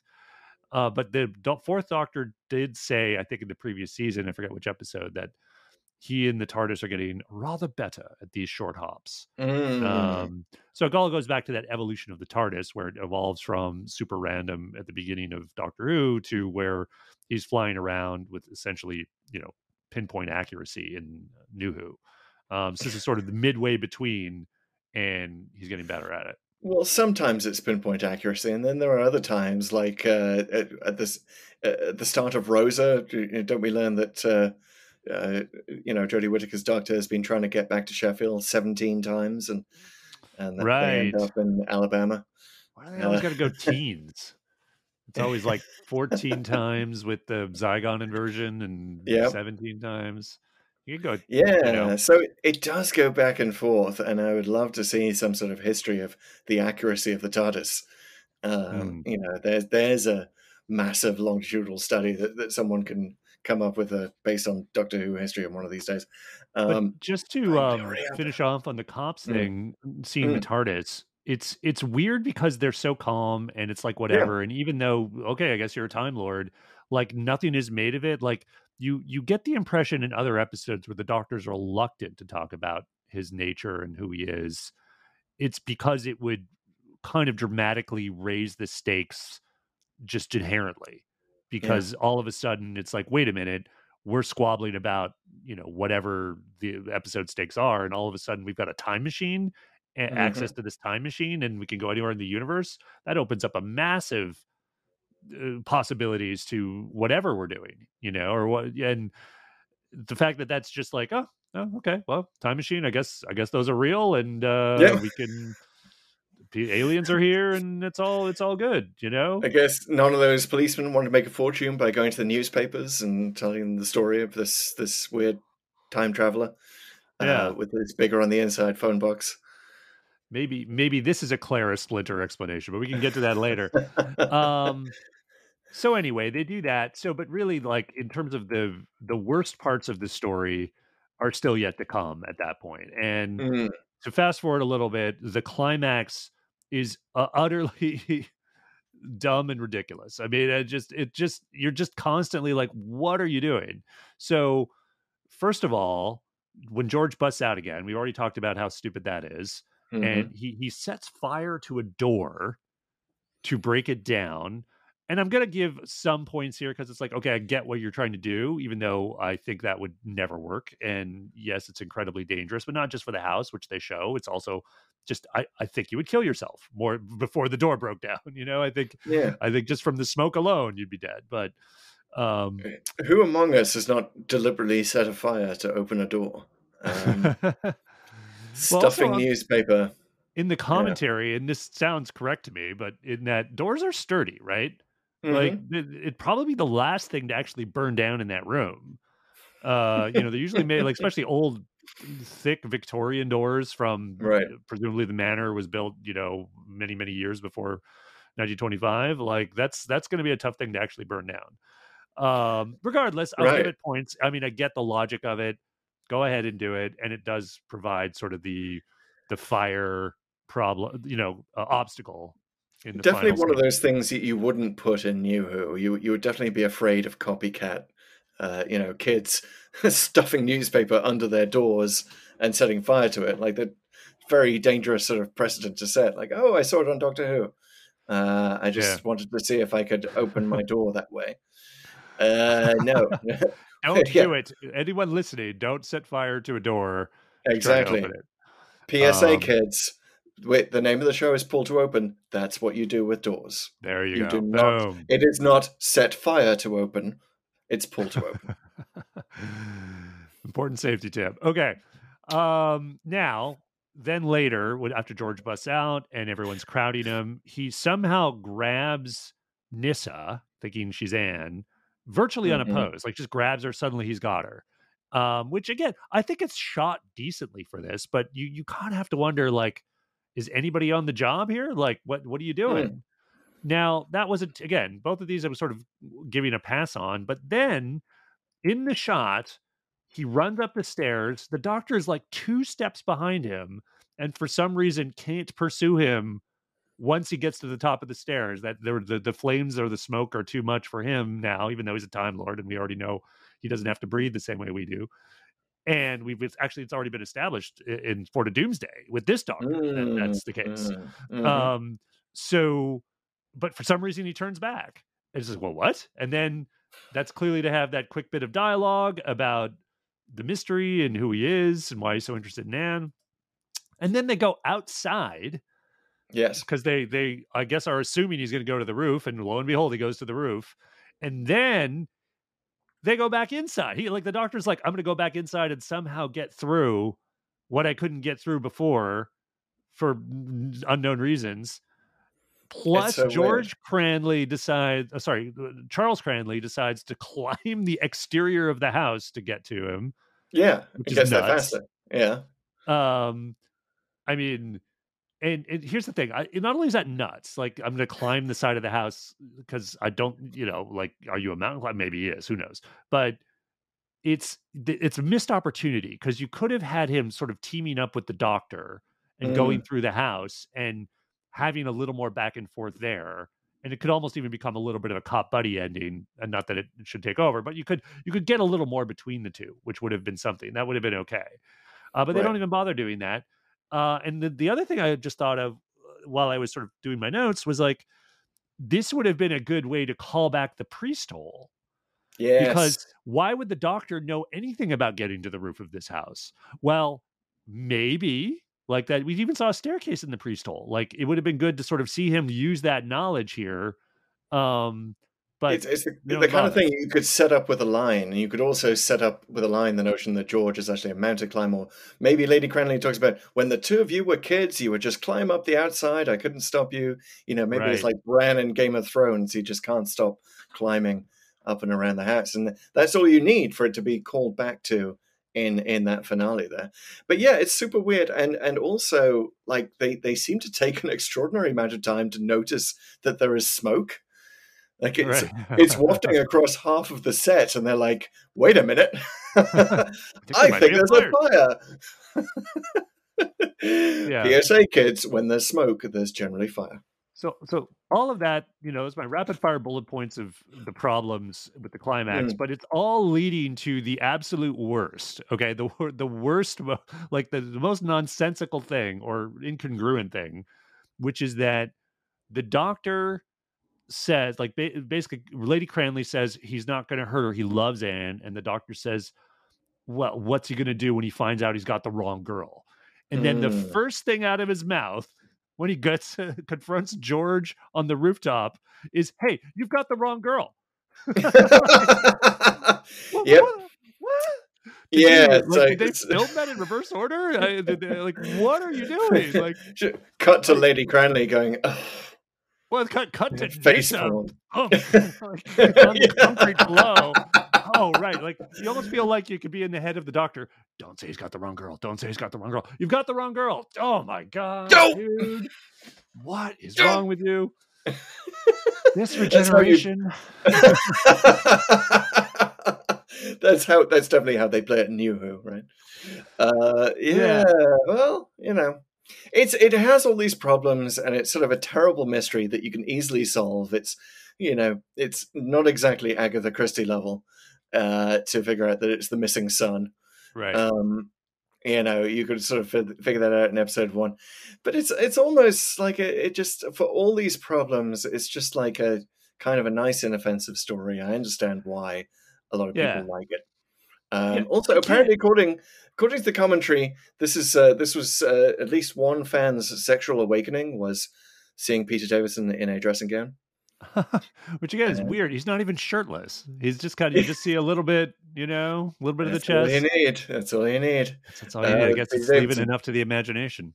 Exactly. But it's interesting because we did ask that when we went to Spearhead from Space with Pertwee in the shower. Like, is this the only sort of like shower scene for the Doctor or bath scene? Which I guess this is. We had this notion, I don't know if you remember, in Spearhead from Space, we were talking about the idea that the Doctor, like this is actually the Doctor's first shower in the entire series.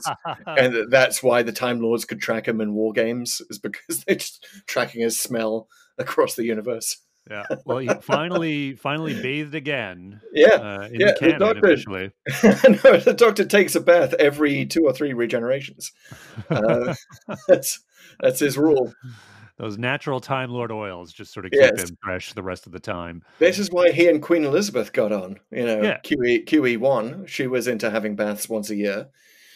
So, I can't hate on Black Orchid too much. Like I was ranting about the things that don't make sense. But ultimately, yes, there's a lot of fun being had here. It's unusual, which is it's a little bit refreshing in some ways. And my kids thought it was okay. That was kind of their review. And they were both like, oh yeah, kind of held my attention, but they picked up on a lot of the various things I did too. Particularly that the Doctor's expected. And that it was just too short. They just thought, wow, it was just kind of like blinking and you miss it. Like it was just, over really, really quickly. And that's, the nature of these 2 episoders, but it just felt like a bit of a tic-tac of an episode. Yes, I was watching a YouTuber, I believe her name is Marie Claire, who is doing a lot of reaction videos, and she did Black Orchid.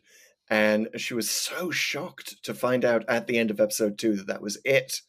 Like, even when it was over, like the Doctor getting handed the book felt like a cliffhanger to her. And she had to skip ahead to see, the next episode is called Earthshock? Like, it's a different story? She was she just couldn't get over that. And I think that's a lot of people have that reaction to Black Orchid. Like, surely there's more here. Surely there's a missing episode. It'll all be explained in episode 3. Episode 3 is just everyone sitting down and kind of talking through, like, that's why Latoni wasn't very good at knots. Okay. And get Michael Cochran, as Charles Cranley. I'm actually was first place mountain climber. Back in Oxford. Yes. And then finally at the end the other Doctor shows up. Right. I'm here for the cricket game. And we discover it's actually another regeneration. Oh wow. It's like yep. What a way to end it. Or maximize the hotness of everything we talked about this week. It's Smith. Boom. There it is. Indeed, yes. Before we jump to the question, I'd mentioned him very briefly, but I did want to just shout out Michael Cochran, who I thought was probably the standout of the guest cast as Charles Cranley. I thought he was great. I thought his delivery of those nose in the air type lines, like ripping performance, old boy, like he really sold that old school Downton Abbey man of the house, man of the manor kind of vibe. So again, I for all the nonsense here, I got to say there's things to really like about Black Orchid for sure, and the guest cast and particularly Cochran here definitely were standout for me. Oh, it's one of those, and we said this about Spearhead from Space as well. It's one of those where it's like the story is kind of beside the point. You're enjoying the atmosphere of it, and you could hate on it, but why would you do that? Well, that's a good question, Chris. Why would you want to do that? But before we answer it, although we did sort of answer it, we're going to answer other questions, and those are, of course, the 4 questions to Doomsday. I can't wait when we do the 4 questions to Doomsday for to Doomsday. It's going to be a very special episode. Anyway, maybe we could add a question just to avoid a collision of concepts. Okay, first question: why did the randomizer take us here? Oh gosh, I have many answers to this. First of all, the randomizer seems to love historicals. It's got kind of a thing for classic serial 2-parters. We've done this and the rescue. It loves Doctor Holidays. We talked about that. The gunfighters, androids, Atara. It's an episode that sees a lot of TARDIS usage during the story. Well, not a lot, but it's a critical plot point, which is something I said that I liked many pull to opens ago, and the randomizer has been obliging us ever since. I also mentioned Stockbridge the other week, if you remember that. Yeah. Doctor cricketing, we talked about in the context of Beep the Meep showing up in the 60th anniversary. The Doctor playing cricket in Stockbridge. She does a lot in his fifth incarnation. And this story is about as close as you can get to a Doctor Who story set in Stockbridge, on screen. It's pretty close. And also, we've just come from the Celestial Toy Maker, which is all about games, and here the Doctor plays cricket. So maybe, the Trilogic game is the thing that Hartnell's Doctor was really good at. And then this is, showing off the Fifth Doctor's cricketing skills. Maybe next we'll go to the Lodger and see his footballing skills. So what else? You got any other randomizer reasons? I think the randomizer is honestly probably trying to get us to like Adric and find the good in that character by showing us probably his less annoying stories, or at least stories where you can kind of root for him a little bit, and before it smashes us across the head with Earthshock. It smashes our heart into 1,000 pieces on prehistoric Earth. Yeah, along with our badge of mathematical excellence, which again he was still wearing in fancy dress, which I never noticed until this episode. He has the little badge there on his wasn't that pirate outfit or whatever. That's such a beautiful thing that he still wears that. Like that's going to be his talking point at the party. Ask me about my badge. Yeah, exactly. That's really what it should say on the badge. Ask me about my badge of mathematical excellence. Poor Adric. I do have a soft spot for Adric, especially like seeing both sides of his death, seeing time flight, and now this. Like, yeah, I appreciate what you're doing here, randomizer. Yeah. So the next question is, what if the evil plot had succeeded?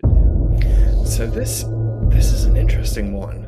It requires us to find an evil plot, and I don't think it's George's. He's not really evil.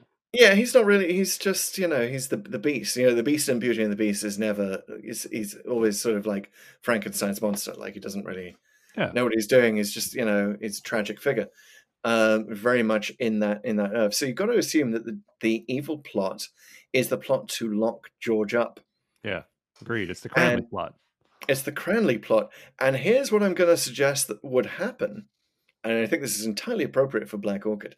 If the plot had succeeded and they kept George under wraps, if Latonia had just been a little bit better at knots and restraining George, the Doctor would have had such a nice time. I'm going to suggest that maybe the Doctor retires at this point. He just loves these guys. He loves this. He's like, aristocracy guys, life. Yeah, he's like, guys, I don't think we should travel on. Like, I've got bad vibes about where the TARDIS wants to take us next. Let's just hang out and play cricket here. I mean, and one thing I didn't mention in the segment of playing cricket, the Doctor hits a century, which is one of the few other cricketing terms I know. Like, he gets, without being bowled out, he gets a score of over 100. Which is huge, like especially for your first game. Way over 100. He's like 140 something, or at some point, right? So, like, he's on the edge of breaking some records, I'm sure. And that, given how much this incarnation loves cricket, that would be enough to have him just be like, screw it. I'm done with traveling around. I want to just stay here and retire here, and I'm just going to play village cricket for the rest of my life. And you guys seem to be having a wild old time here. Adric can go off and become a restaurant columnist for the Times of London. Wow. Clearly Tegan is so into this location. She just wants to party it up and get into Charleston dancing contests. Hook up with Sir Robert. Yeah. And Nissa and Anne, I mean, they could just be BFFs, and like, that there's a whole just series, a spin-off series waiting to happen where they just, go around parent trapping everyone. Well, that's an interesting take on the dark version of the evil plot succeeding here. The doctor just Right. retires. I was a little more darker, I guess, just because I thought that them succeeding would mean that they successfully framed the doctor for murder, whatever that Okay. means. So Lady Cranley doesn't seem to have her heart in that. She does even says at some point that he'll come to no harm if he's innocent. But I Hmm. do think, if you think the doctor lies sometimes, certainly Lady Cranley can lie. And if she's a little darker than that, and I think we can maybe presume she is, she frames the doctor for murder. The doctor goes away. His companions and say Sir Robert delivers on his threat that accessories are treated the same, so they're all sort of locked up. We need a jailbreak. There needs to be a Yep. jailbreak situation. And who's on Earth at this time? I think there is one Captain Jack doing some work for Torchwood. So this Oh. might be his first Doctor jailbreak. Oh my goodness! I Not, mean, and so like the first, what would Captain Jack make of the Peter Davison regeneration? My goodness, he's oh my, floating like crazy. look at that! Yes, and then you got the two ladies in the TARDIS. They do not protest to meeting Captain Jack. That's right. He's going to make a lot of priest hole jokes. I think that's what would happen in that situation. Oh my! This Especially writes if the itself. doctor is in the priest hole in his dressing gown. I mean, that just totally writes itself. Yeah, so that I kind of want to see that version of the evil plot succeeding here. Well, what you get is, maybe if it's not a jailbreak, maybe what you get is a trial of a Time Lord, a regeneration early, like, but set on Earth, and it's like the Doctor in the High Court trying to explain time travel. Oh, nice! And there's like the whole like I travel in time and space, and I think we have to presume the TARDIS hasn't been found at this point. There's the hunt for the TARDIS as the key piece of evidence. Yes, and you can bring up H.G. Wells as a character witness. Oh yeah. Well, it's funny you should say, because I have some connections for our next question, Ooh. which is, where is the Clara Splinter? Well, Now, we'll go straight into you've that. spoiled Yeah. yours already, but my thought, I was originally sort of racking my brain to fill in, as we do with the Clara Splinter, what's sort of the plot hole that might a Splinter might fill in. And I thought about, wait a minute, what year was the Snowmen set in? Because maybe the Clara Splinter in Black Orchid is the same girl in that she lays the groundwork for this episode somehow in 1892, which is when that episode was. So she's a governess, right? Right. For British upper class people. So maybe the Cranleys were in London at the time or close to it. And maybe the people in the Snowmen were the only people that Clara was a governess for, and maybe she met the Cranleys. She was maybe when they were the two boys were very young. So if you think that Michael Cochran was playing older for Charles, and he's the younger brother, remember, that would have made him about maybe 7 or 10 years old at the time in 1892. Interesting. And George a little older, and maybe this explains why they're both in love with brunettes. They have a big tooth for brunettes because Clara, of course, very pretty girl. Yes. And, she builds great connections with kids. We know this. Interesting. Maybe that forever they're carrying a torch for Clara Oswald of 1892 version, and end up both going for Anne Talbot. Interesting. Wow. Well, by bringing up the Snowmen, you've reminded me that the Paternoster gang are probably active at this time. Ooh, yeah. It's about 30 years later, though. They'd be old. They could come in, but aren't they? Don't we see them like later down the line? Do we? Do we? I don't know. I don't know the years they're active. Right then. Spoiler alert on when we come to those. Yes, indeed. All right. Well, let's avoid the Paternoster gang. But yeah, I do. So I do have another explanation for the Clara Splinter. Oh. I've said that she's Smutty Thomas. I just say that to say Smutty Thomas one more time. Telephoning ahead to tell Lord Cranley of this cricketing genius called the Doctor who's going to show up. So he's ready. And the car is ready. And, that seems an obvious explanation. But also, I'm like, maybe Clara is like, maybe there's some darker thing here, which she knows that the Doctor is like about to retire if he likes it here too much. So she needs to be the one busting George out She's the one going around like loosening the ropes. She's a servant. Oh, I She see. So keeps she's going into the room. She makes sure that the beast is released. And and also she's like a maid, yeah. Yeah, and I had an even darker Clara Splitter explanation here, which is she's giving George electric shocks and hugging him at the same time, so he has an aversion to hugs. Oh, ouchies! This is right up there with Dark Clara that I posited for The Beast Below, where she's part of the memory police. But you know what? You could totally get that idea from Brave New World, which was a contemporary novel, and talked about this notion of electric shocks for aversion therapy. Ooh, yeah. Okay, lots of explanations here. Clara, what are you up to? Take your pick. But we got to move on, and we got to move on to the last question, the only question, the question we've all been waiting for. What do we think of this episode?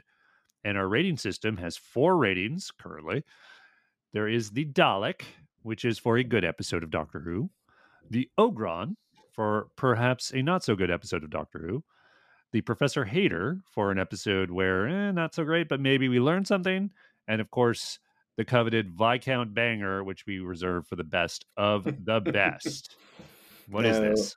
You'd think that given its aristocratic leanings, we might go for Viscount, but no. No, the Viscount is not present. The Viscount has not been invited to this party. At first, my first thought was to say that this is Professor Hater's Portrait in the Attic. Is the rating I'm going to give it. But now, I think I'm going to go with Dalek. Holy cow! Look at you. Yep. I'm going to go with Dalek because it just like the story doesn't matter. You just sort of enjoy it. You have a fine time. I think it's not a great Dalek. It's a Dalek in the attic. It's like the redheaded Dalek stepchild that everyone in the family is ashamed of, and they just keep it tied up in the attic. It's got a broken plunger. Exactly. It's like my scientist Dalek here in the Easter egg background. Yeah, it's had its voice box torn out because it was a Dalek that was actually into orchids and took the wrong orchid. You're almost convincing me. I was more in the Ogron camp, and I still am. I think this is an Ogron, but it's a nice smelling Ogron. It smells nice. He has got some perfume. He's been hanging out, with he's his in fancy dress buddies. He's an Ogron in fancy dress. But ultimately, like, I'm just so annoyed by all the things that are nonsense and make no sense, and they just annoy me too much. I can't quite cross over into this being full on Dalek. The Ogron's having a final time at the buffet. Nobody else can eat at the buffet after the Ogron's been at it, but yeah, he's having fun. Well, interesting split decision. Didn't expect that. Yeah.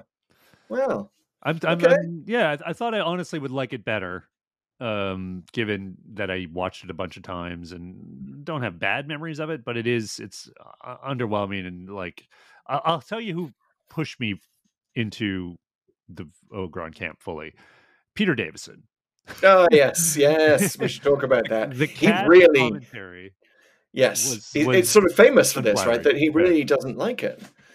He thinks it's not a great story, which is weird because he had a good experience on it with the cricket, and he loves to play cricket, and he was great at it, and I had a good experience there. But he cares about the show. He does. That's what I like him for a lot of reasons, but I also like him that he was he was a fan of his own show. Which is great. But yeah, he was not a fan, and it shows in the commentary and his rapid pulling apart of various things, particularly in episode 2. I was like, okay, yep.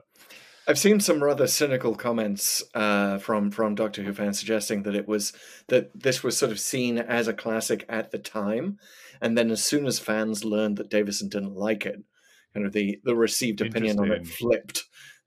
So people were just ready to follow whatever Davison said. Yeah, I never loved it. I remember kind of thinking it was fine.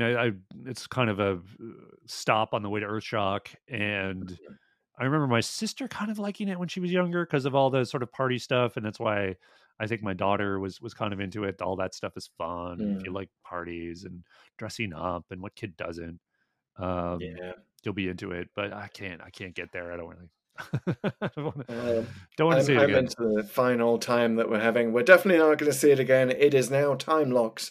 It's locked out of our codex as we step forward back into the TARDIS. bringing a bunch of confused policemen with us.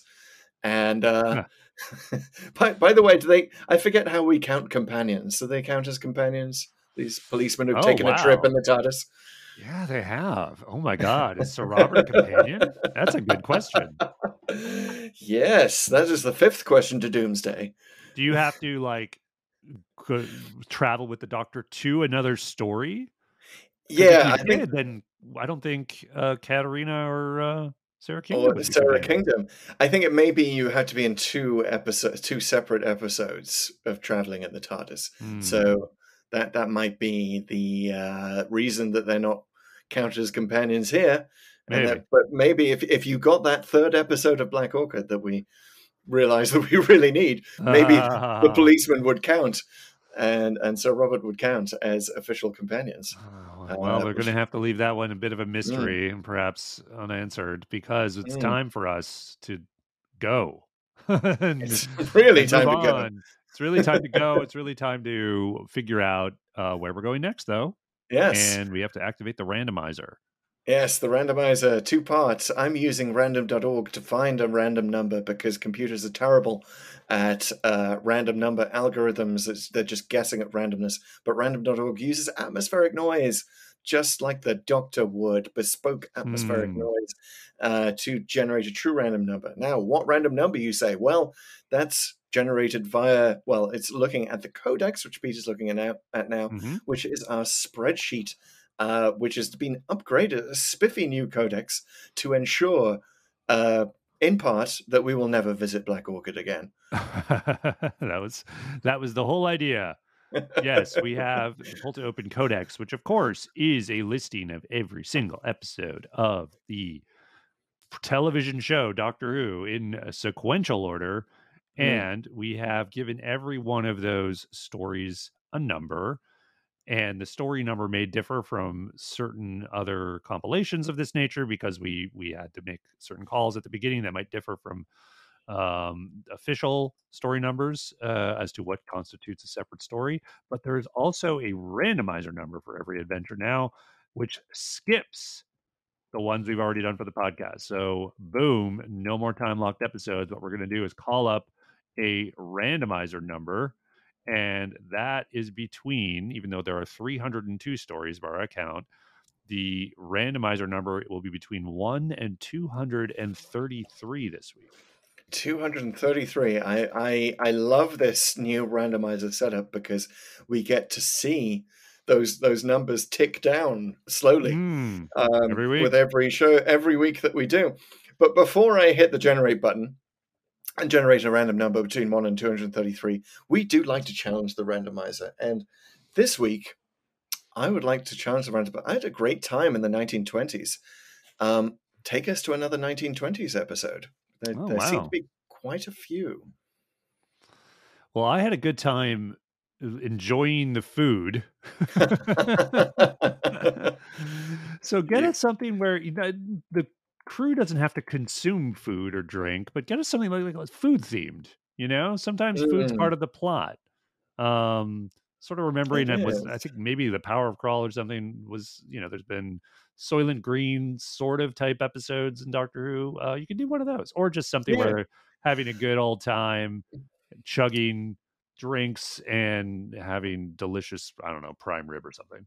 Yeah, or drinking screwdrivers like Tegan does. By the way, Tegan is the only one to consume alcohol in this episode. Yeah.